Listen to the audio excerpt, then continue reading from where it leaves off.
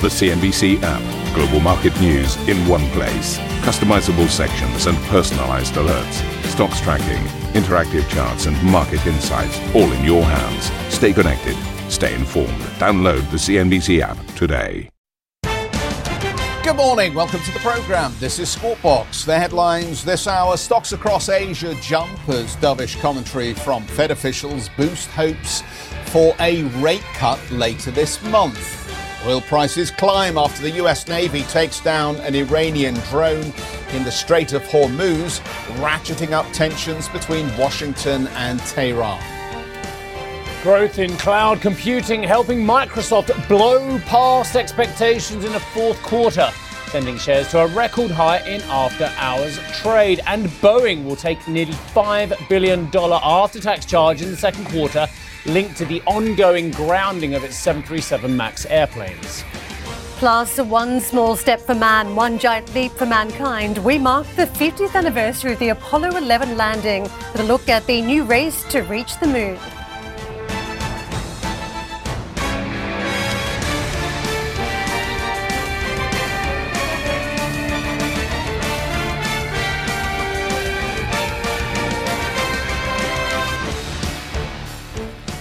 So let's focus on this Federal Reserve story. The New York Federal Reserve has walked back comments by its president, John Williams, that stoked expectations of aggressive rate cuts. In a speech, Williams said central bankers need to act quickly when rates are low and economic growth is slowing, saying, quote, "It's better to take preventative measures than to wait for disaster to unfold."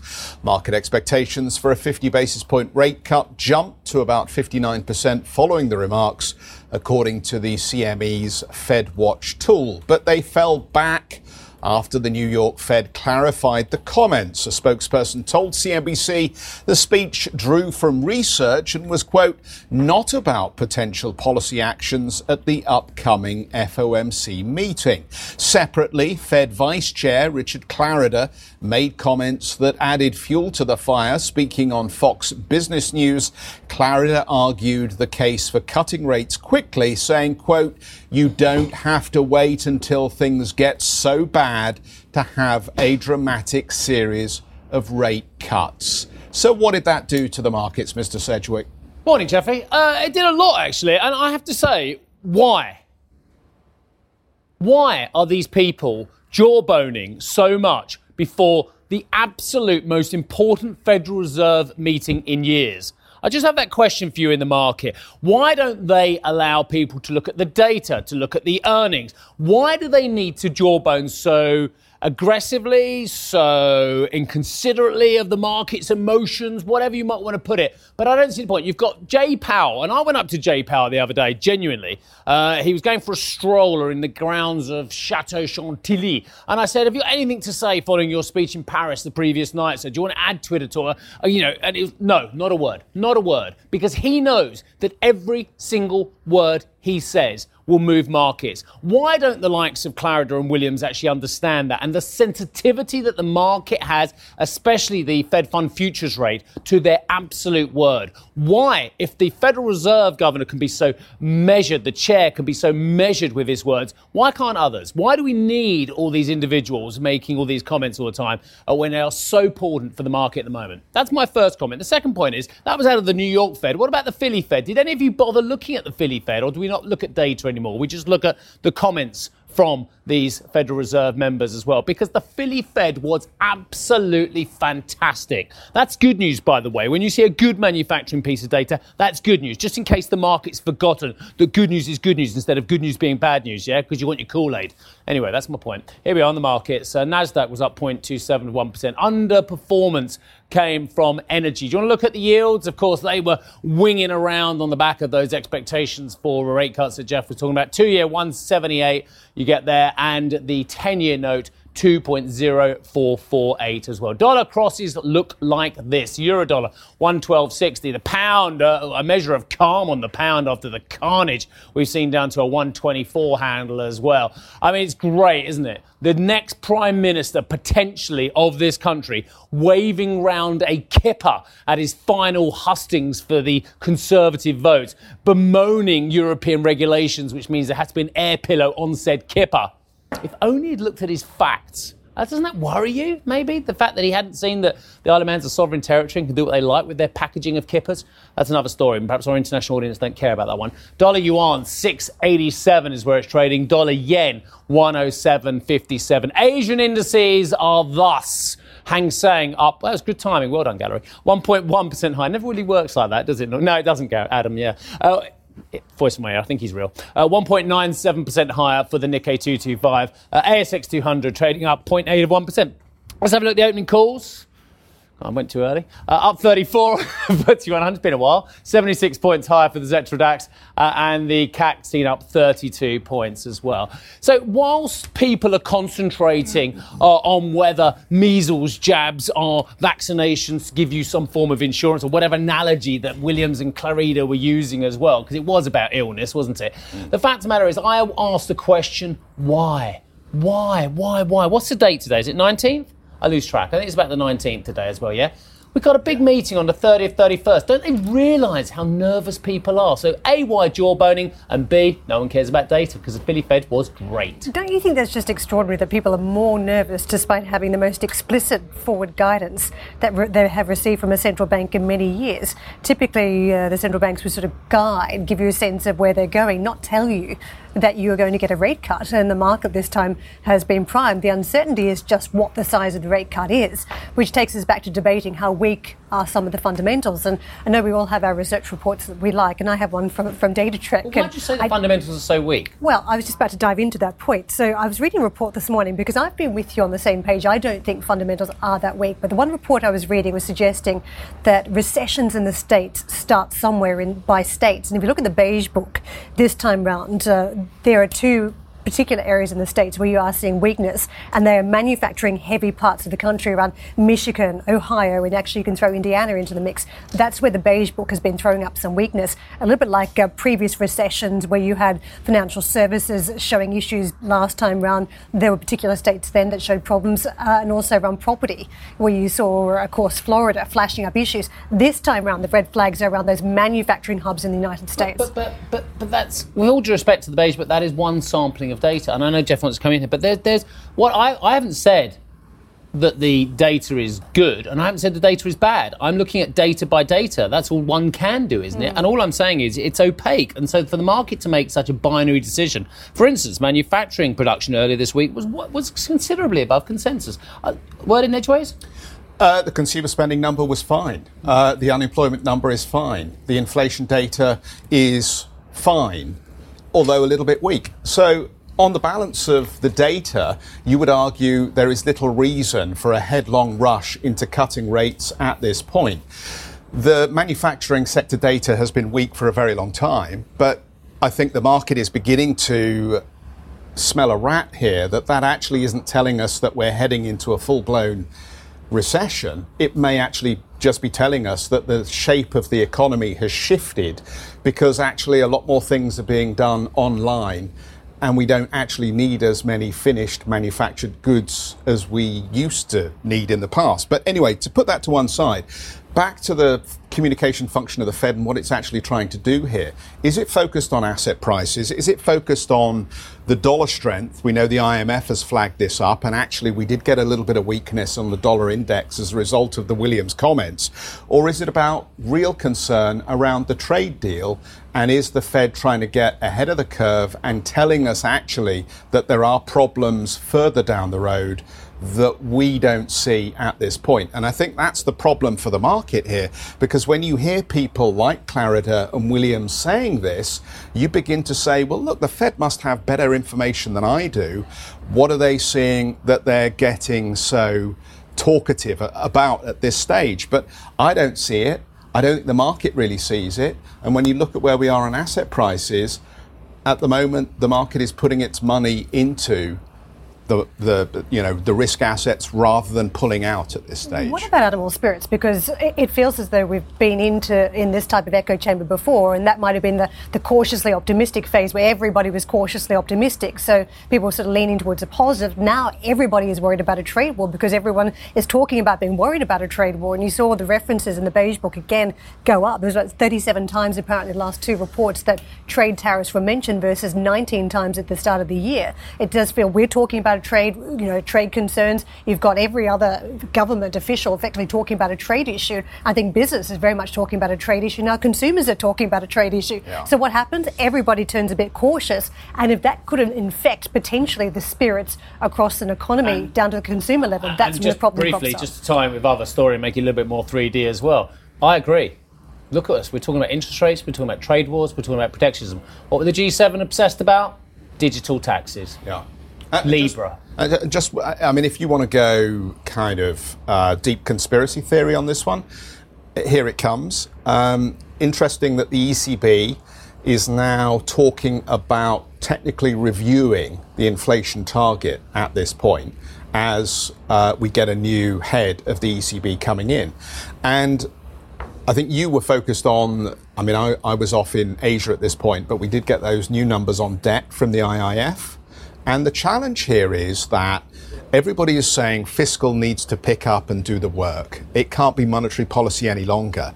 But you need to set the conditions for the populace to accept that governments should be allowed to borrow even more money at this point, deepen the debt, mortgage the future of our young people, just so that we can ease the pain of a boomer generation that's rolling into retirement and is going to slow its spending.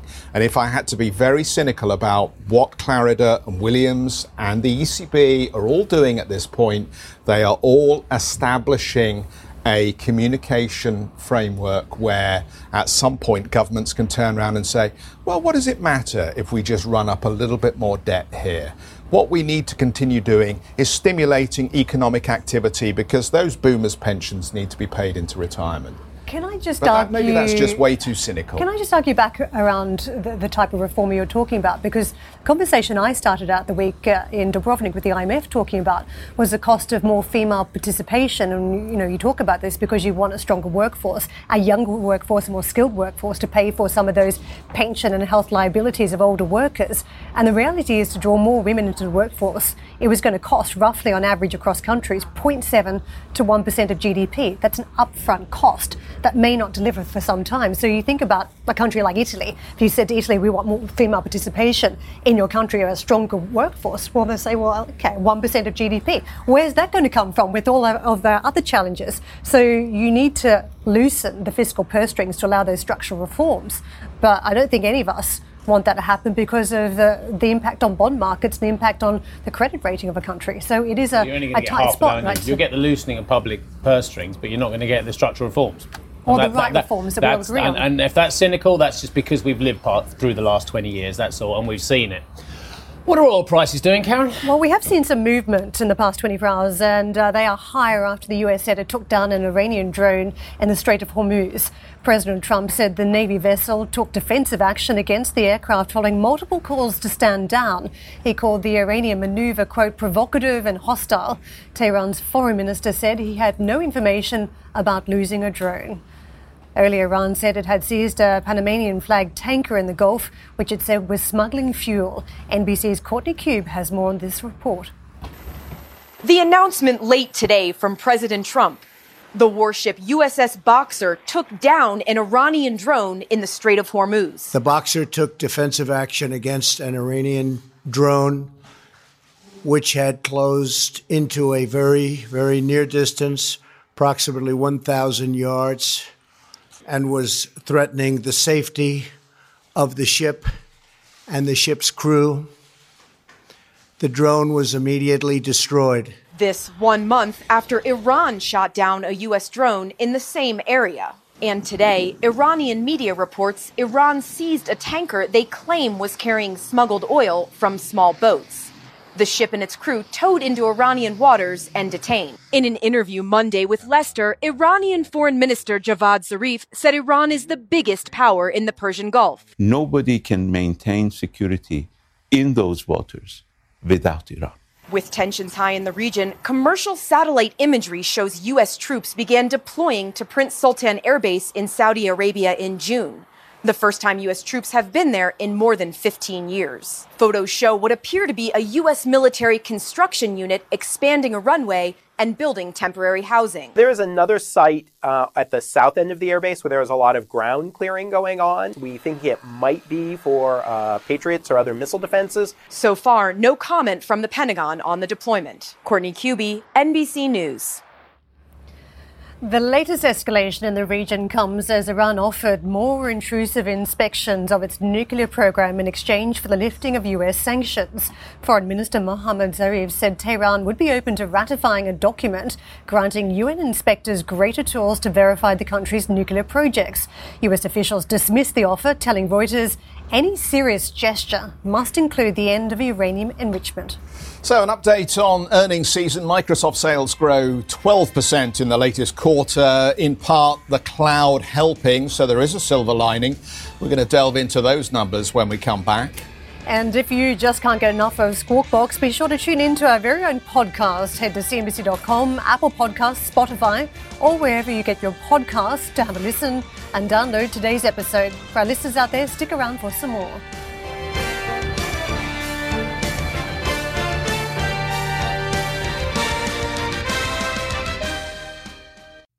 A CNBC signature event. East Tech West, CNBC's exclusive invitation-only retreat, returns to Nanshao, Guangzhou, China in 2019. We explore all things tech, from artificial intelligence to 5G. Join the world's most prolific investors, inventors, and entrepreneurs as they share their stories and celebrate innovation. Visit easttechwest.com for an application to attend.